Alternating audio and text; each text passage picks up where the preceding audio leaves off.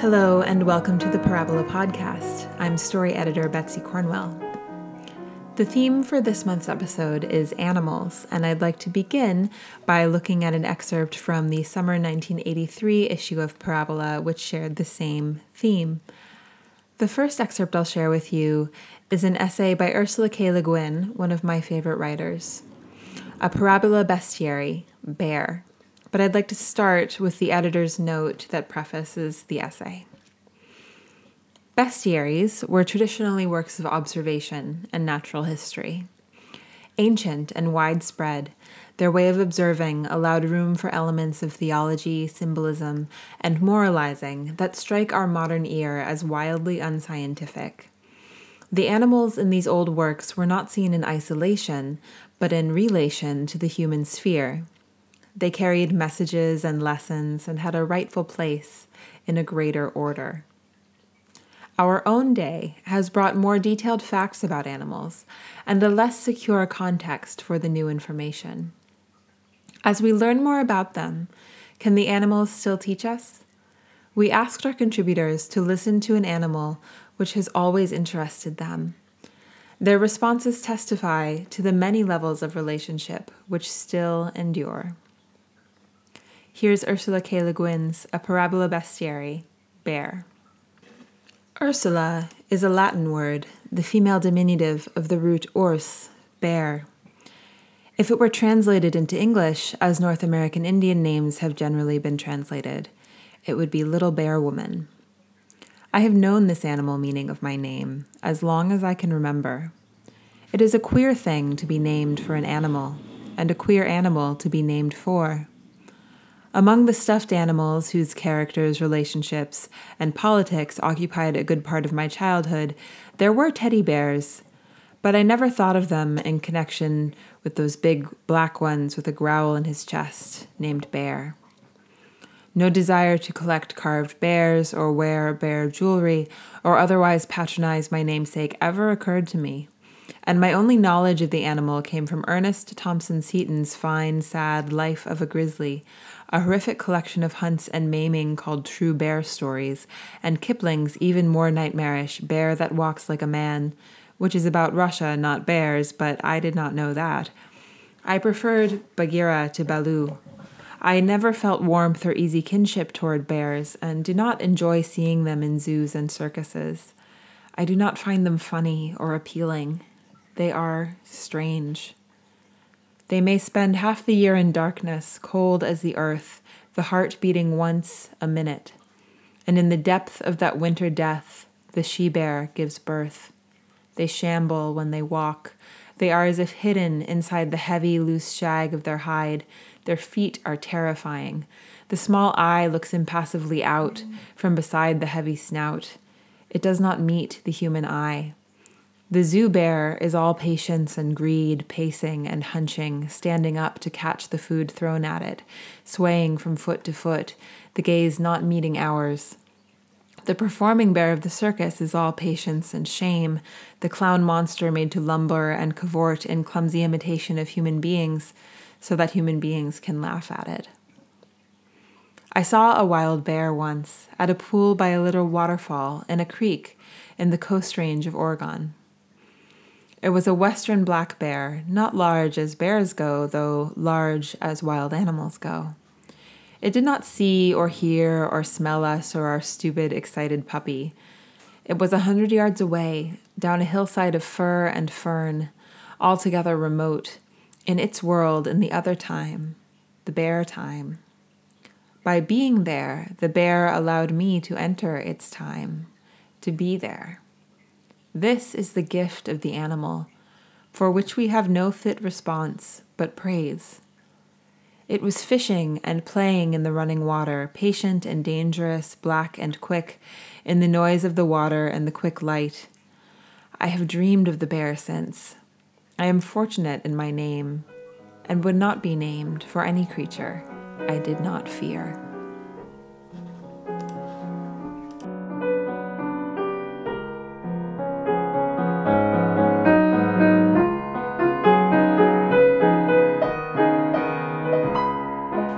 Let's look now at a more recent contribution to Parabola, Remarkable Beings by Eleanor O'Hanlon from the winter 2017-2018 issue, Families. Beneath the arid surface of northern Namibia run hidden veins of water that rise through a network of dry riverbeds during brief periods of rain. This austere landscape, the most ancient of all the world's deserts, is home to a small number of elephant families who have learned to survive on its sparse resources. They bring the underground water sources seeping to the surface by digging in the sand riverbeds with their tusks and trunks and feed on the trees and bushes that grow along the banks. Despite human persecution and the increasing fragmentation of their habitat, these elephants endure through their steadfast love and support for each other, and transmit their cultural knowledge of survival in parched places to their young. The first desert elephants I ever met were sheltering from the afternoon sun in a grove of mopane trees. 4 mothers stood together in the shade, each one with her youngster by her side. Swishing their ears to dispel the heat, they tossed trunkfuls of cooling red dust over head and shoulders in a constant rhythm that steadied my own heartbeat and breathing. After a time, the youngsters lay on their sides and went peacefully to sleep. All creatures become vulnerable in sleep. I have never forgotten the trust those elephants showed that day, the soft fall of dust on skin, the slow fanning of the adults' ears, the youngsters' ruffled breathing. The matriarch, their much-loved and respected elder, knew our vehicle, and her calm acceptance of our presence had assured them it was safe to let their young ones sleep. Later that day, we came upon the male who had probably fathered them.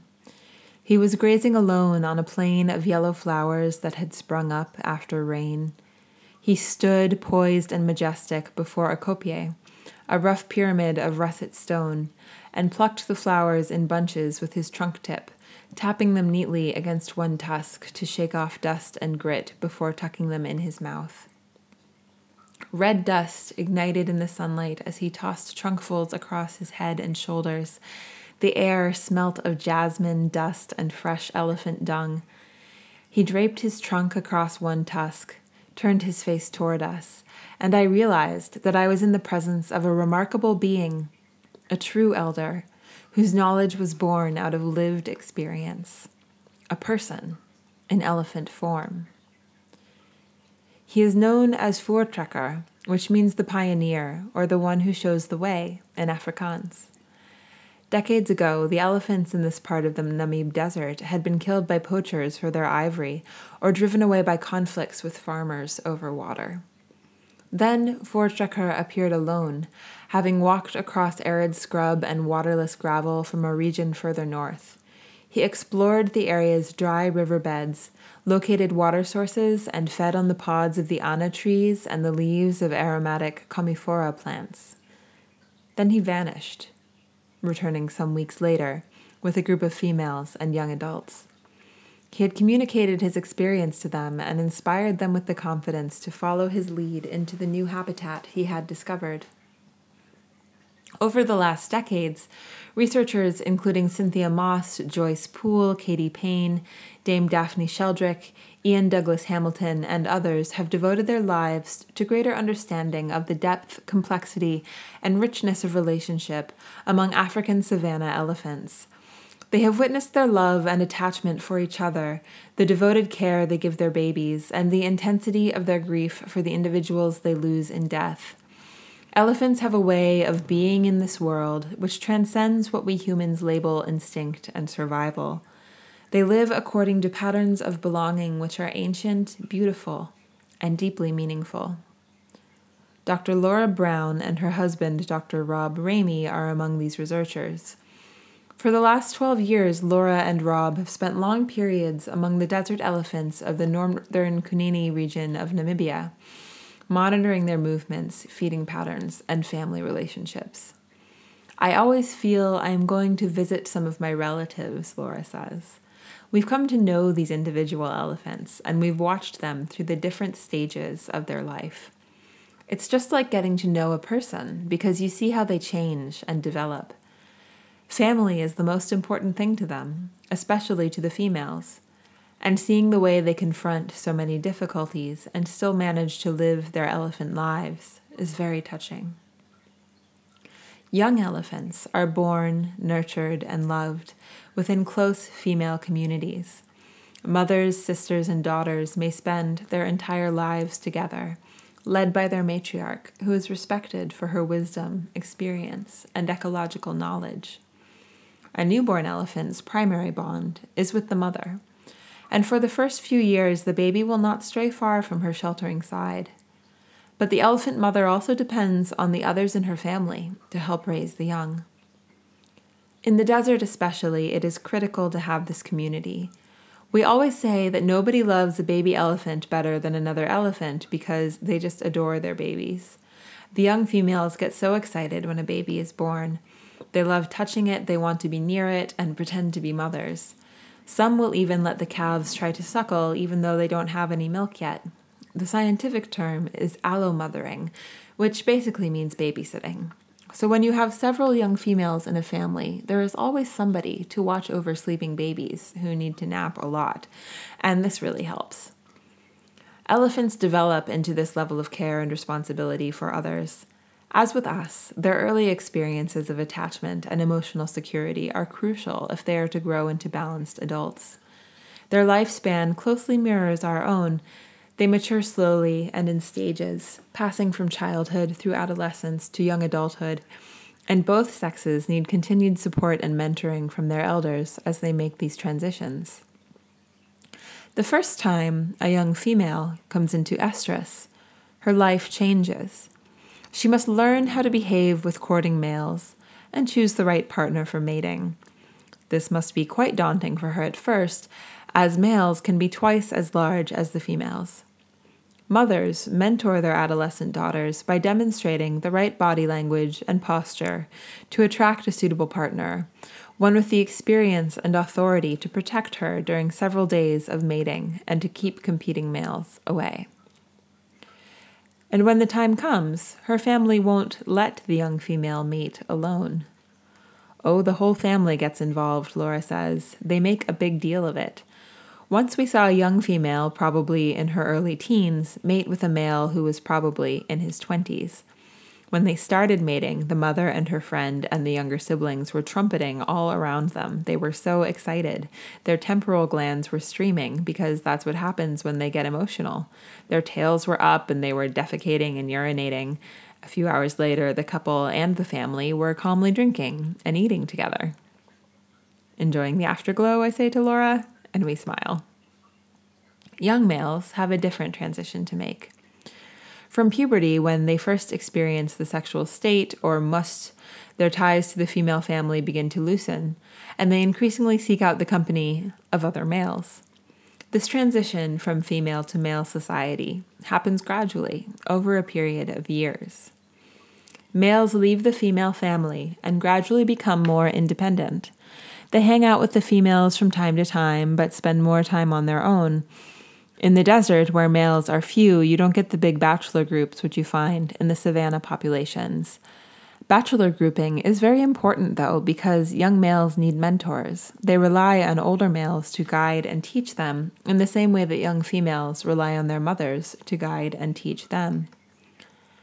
A young male's bond with his mother and family sometimes endures for longer. One female, Laura called Left Fang, had only sons, never daughters. She had a calf the year before last, and one of her sons is helping her take care of it because she doesn't have any daughters to help her. He's in his late teens now and would normally be completely independent, but he's been with his mom ever since we've known him. At times we saw him off on his own, but ever since she's had this little calf, he's taken on the role of babysitter.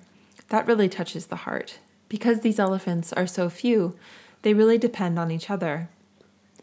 Teenage males need mentoring from their elders who give them firm boundaries and educate them in courtesy, clear communication, and mutual respect within the male hierarchy. Young males learn the rituals of sex by watching how older males behave with fertile females. Even dominant males in full musth must display a touching tolerance and understanding toward curious youngsters. In Kenya, Joyce Poole has seen musk males allow young companions to remain close beside them as they mate while firmly keeping older males away. Physical contact with older males also helps adolescents through the hormonal shifts of puberty. The firm touch of an elder, the nudge of a shoulder or head help to balance their sudden hormone surges and curb outbreaks of adolescent aggression. These bonds between male elephants can be amazingly tactile and affectionate. I once saw 2 desert elephants in their early 20s break off a bout of friendly starring to greet a larger, older male. They caressed his forehead, his jaw, and the top of his head with their trunks and leaned into his shoulder to lay their trunks across his back. It was one of the most tender and devoted greetings I have witnessed among wild creatures.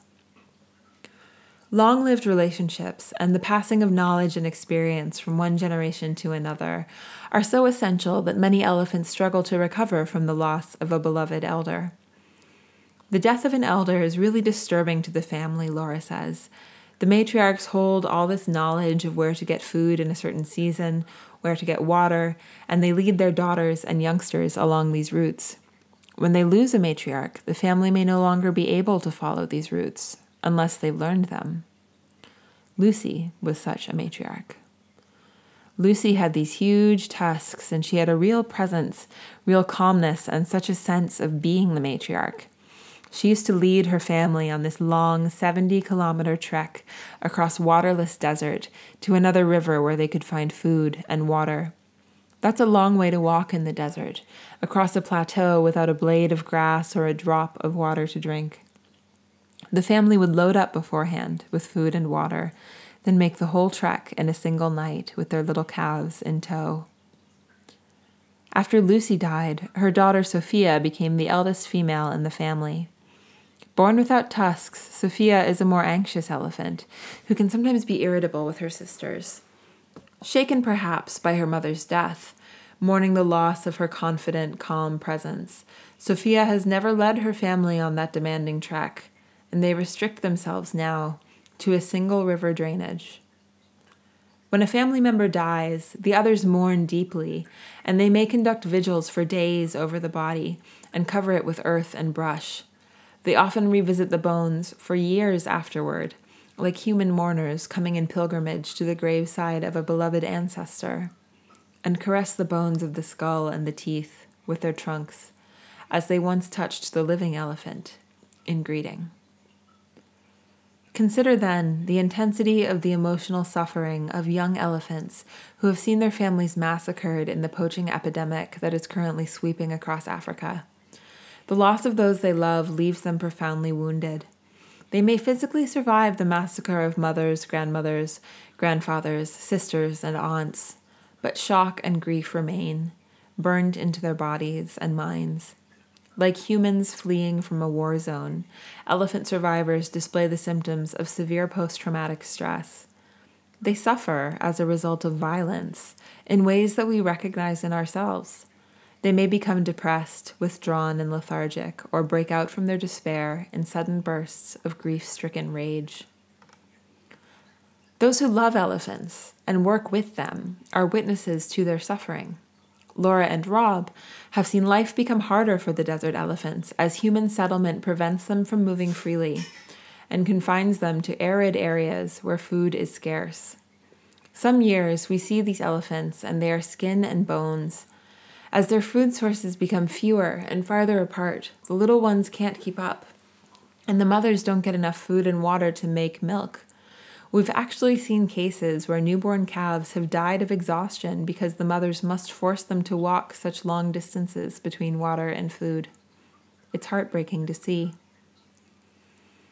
There was a time when Laura felt she could no longer bear to lose elephants to conflict at human hands and see babies waste and die from exhaustion and lack of food. She was considering giving up when something extraordinary happened. One of the females gave birth in daylight before her and Rob, as though they had been accepted as members of their extended family. It was just amazing, that birth we saw. That little calf, within her first 48 hours of life, she walked 24 kilometers with her family. And as far as I know, she's still alive and well. I thought of Laura's experience when I read the following account from the Sheldrick Wildlife Trust in Kenya, where orphaned elephants are raised with a human-elephant community until they can return to the wild. A tiny orphan named Wendy was brought to the orphanage when she was a few days old. Wendy had scarcely known her birth mother or her original family. She was loved and raised by a group of human caretakers and her community of fellow orphans. At the age of 10, Wendy returned with some fellow orphans to the wild. When her first baby, a little female, was born, Wendy immediately led her to meet the human family so they could admire and caress her baby and share the joy in a newborn's safe arrival that melts away the boundaries between species. When I was with the desert elephants, I used to sleep outdoors on the ground. As daylight faded, the entire edge of the galaxy appeared, a great arc of stars burning from horizon to horizon across the night. Looking up, I would feel my everyday human smallness begin to dissolve into that immensity. Under the depths of the cosmos, questions rose in my mind. Who are my mother and my father, my sister and my brother? Who are my ancestors? The presence of the stars felt like an imperative demand. Consider now the true nature of your belonging. Reflect deeply upon your source and origin, and know that each one is the child of more than humankind. Certain animals have shared with me this sense of expanded belonging that dissolves the boundaries of human specialness and separation. I remember the gray whale who lifted her baby onto her back so that I could reach down from the boat to caress it. I remember the silken touch of the young whale's skin and the depth in the mother's eye. When she turned on her side and I met her lucid, tranquil gaze, I knew her as one of the ancient ones of the earth and my ancestor. And I remember the elephants who came deliberately to meet us as we were walking in the Okavango Delta, a mother and her 2 youngsters with a courting male beside them. A family, I thought, as I watched them approach. They came so near to where I was standing that I could have reached out my hand and touched the male in the trunk. Their closeness wiped away all thought. They enfolded me with the immediacy of their presence. In their eyes was knowledge, born through the generations of their ancestors, of how to live and walk in beauty and harmlessness on the earth. I bowed my head to them. I bowed to the depth of the life they allowed me to feel, in silent gratitude that we had met at this sharp and urgent edge of time. Humans and elephants, male and female, adults and young, standing in peace, together, on the same ground.